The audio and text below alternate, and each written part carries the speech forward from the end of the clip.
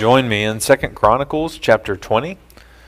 2 Chronicles chapter 20. At our last members meeting, Pastor Chris spoke from Nehemiah concerning prayer and gave us some prayer points in our prayer lives, some things to pray regarding. And so we want to consider the same from 2 Chronicles chapter 20. This chapter recounts the story of King Jehoshaphat and the people of Judah as they face a imposing army, a great threat from a vast enemy army. And though they're faced with overwhelming odds, Jehoshaphat turns to God for help and gathers the people of God to seek his guidance through prayer and fasting. And so we want to begin reading tonight in 2 Chronicles chapter 20, verse 1. The Bible says, "After this, the Moabites and Ammonites, together with some of the Maonites, came to fight against Jehoshaphat. People came and told Jehoshaphat, 'A vast number from beyond the Dead Sea and from Edom has come to fight against you. They are already in Hazazon Tamar,' that is, En Gedi." And Jehoshaphat was afraid, and he resolved to seek the Lord. Then he proclaimed a fast for all Judah who gathered to seek the Lord. They even came from all the cities of Judah to seek him. And then Jehoshaphat stood in the assembly of Judah and Jerusalem in the Lord's temple before the new courtyard. He said, "Lord, God of our ancestors, are you not the God who is in heaven? And do you not rule over all the kingdoms of the nations? Power and might are in your hand, and no one can stand against you. Are you not our God, who drove out the inhabitants of this land before your people Israel, and who gave it forever to the descendants of Abraham your friend? They have lived in the land and have built you a sanctuary in it for your name, and have said, 'If disaster comes on us, sword or judgment, pestilence or famine, we will stand before this temple and before you, for your name is in this temple. We will cry to you because our distress, and you will hear and deliver.' Now here are the Ammonites and Moabites and the inhabitants of Mount Seir. You did not let Israel invade them when Israel came out of the land of Egypt, but Israel turned away from them and did not destroy them.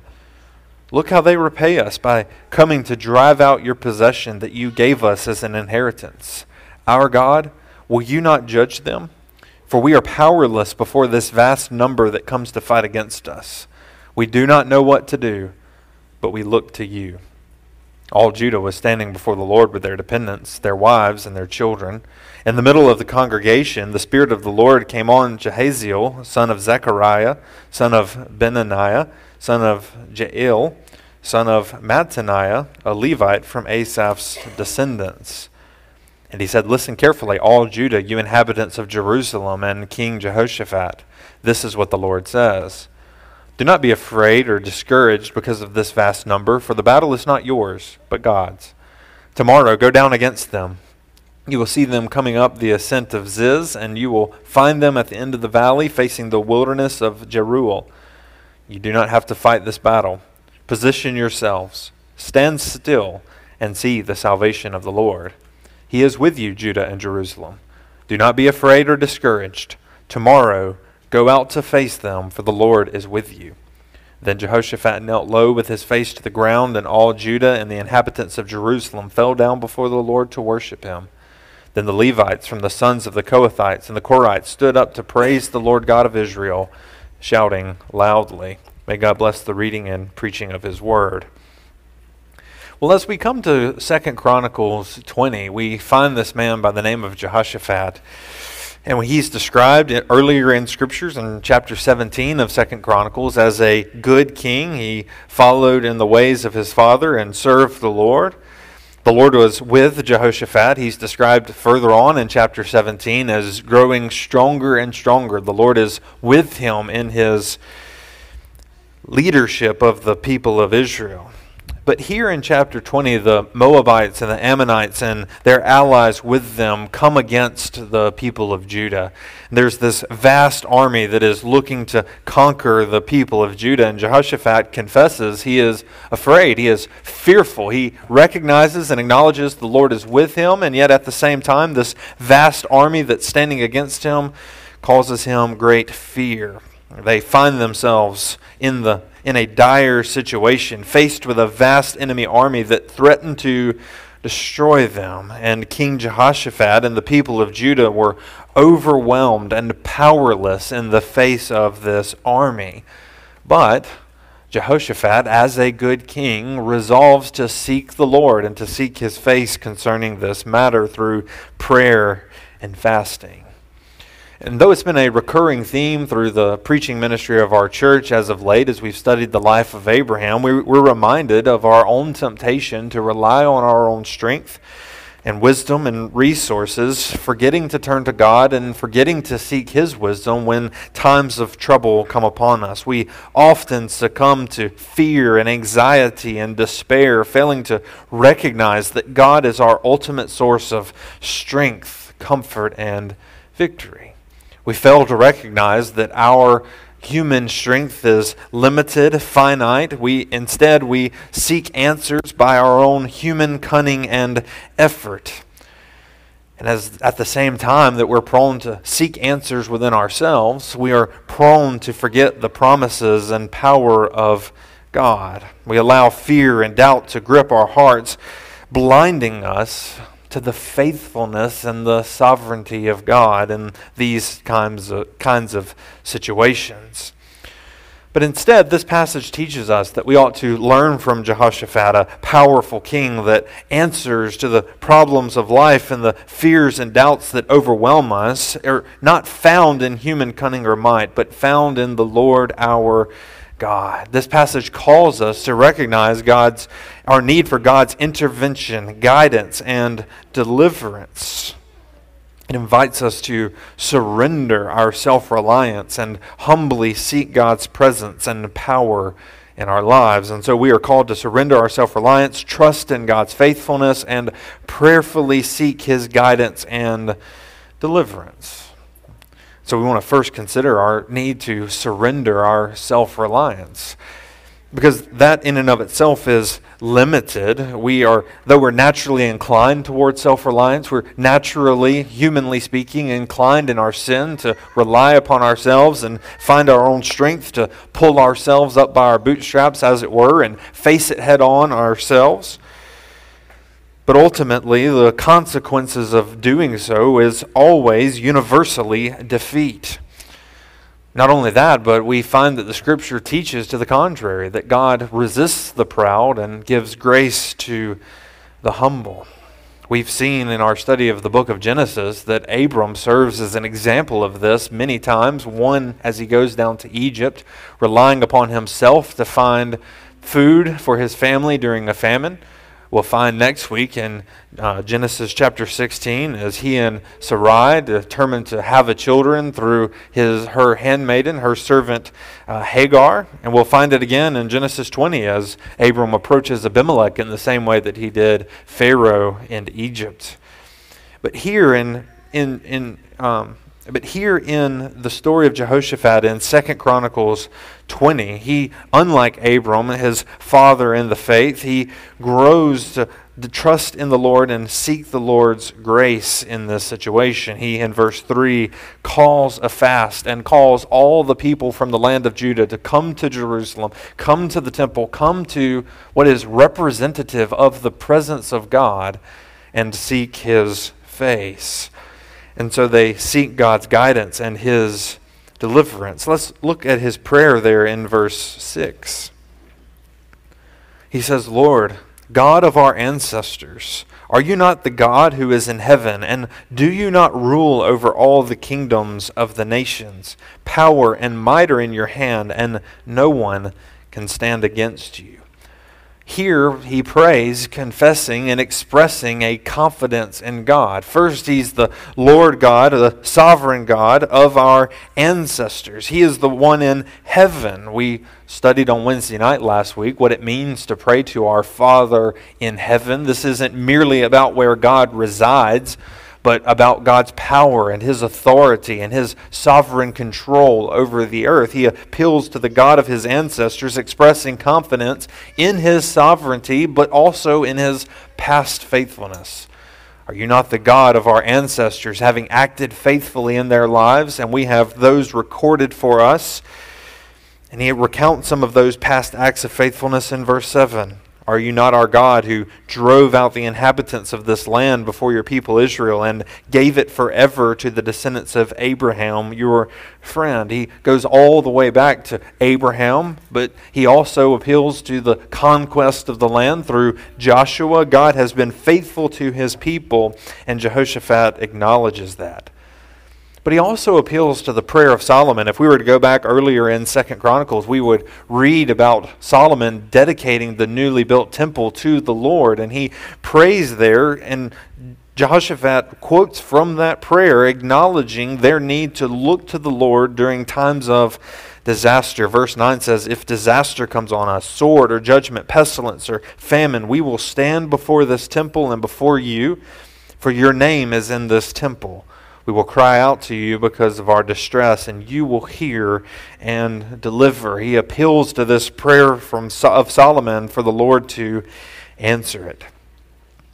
But after appealing to the Lord's sovereignty and his power and his past acts of faithfulness, Jehoshaphat now turns to address the concern at hand. He begins in verse 10 by saying, here are the Ammonites and the Moabites. But he goes on to say in verse 12, our God, will you not judge them? For we are powerless before this vast number that comes to fight against us. We do not know what to do, but we look to you. He confesses their dire need, acknowledging this vast enemy that has come against them, this overwhelming force in their lives.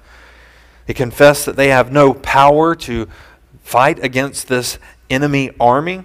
And not only do they have no power, they have no plan. Jehoshaphat confesses, Lord, we don't even know what to do, but we look to you. Our eyes are upon you. And so he pleads for the help of God, and he acknowledges that this is the only place of certainty that they can turn to by trusting in God's past act of faithfulness and his ongoing faithfulness to his people. This is the prayer of Jehoshaphat.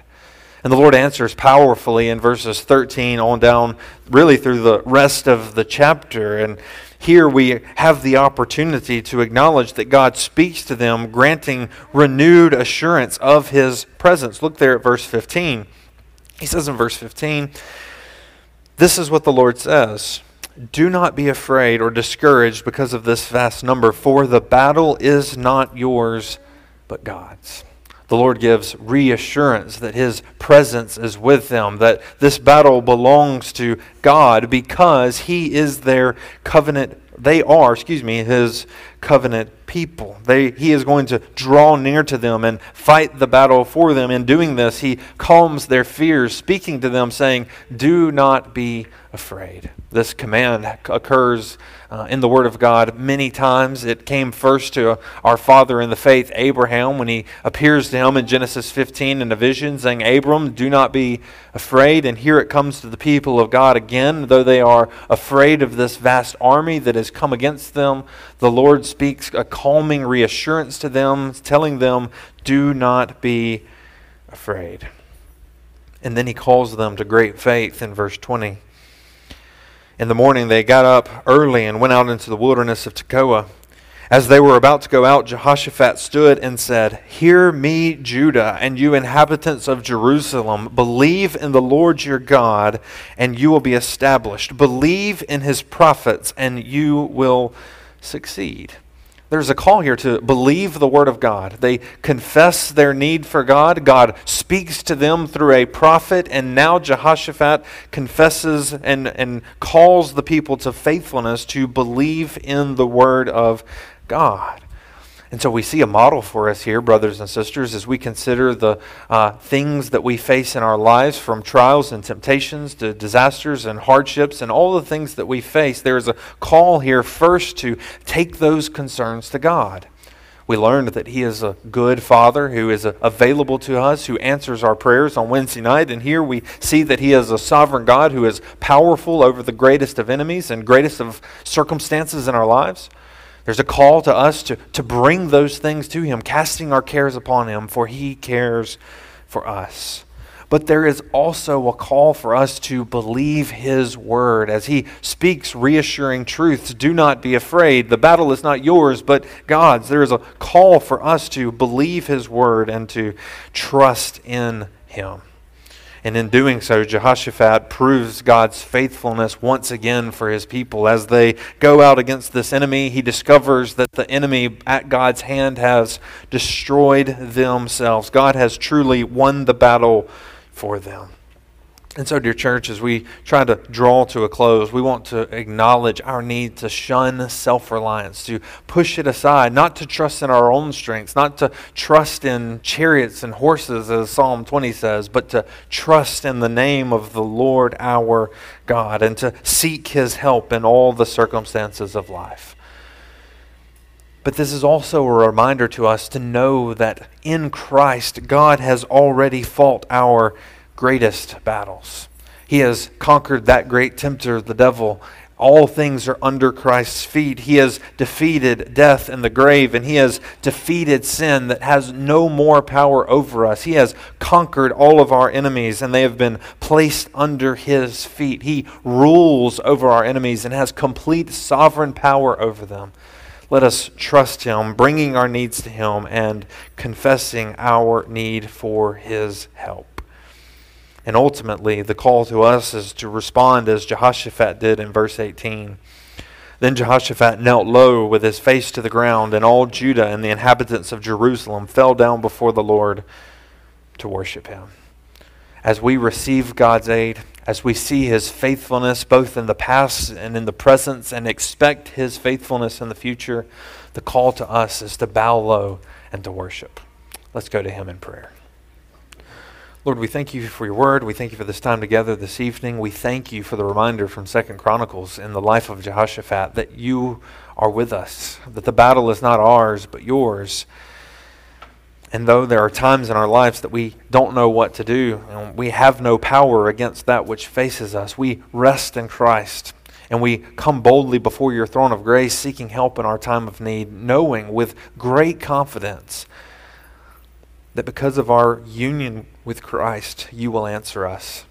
Lord, we thank you for this in Jesus' name. Amen.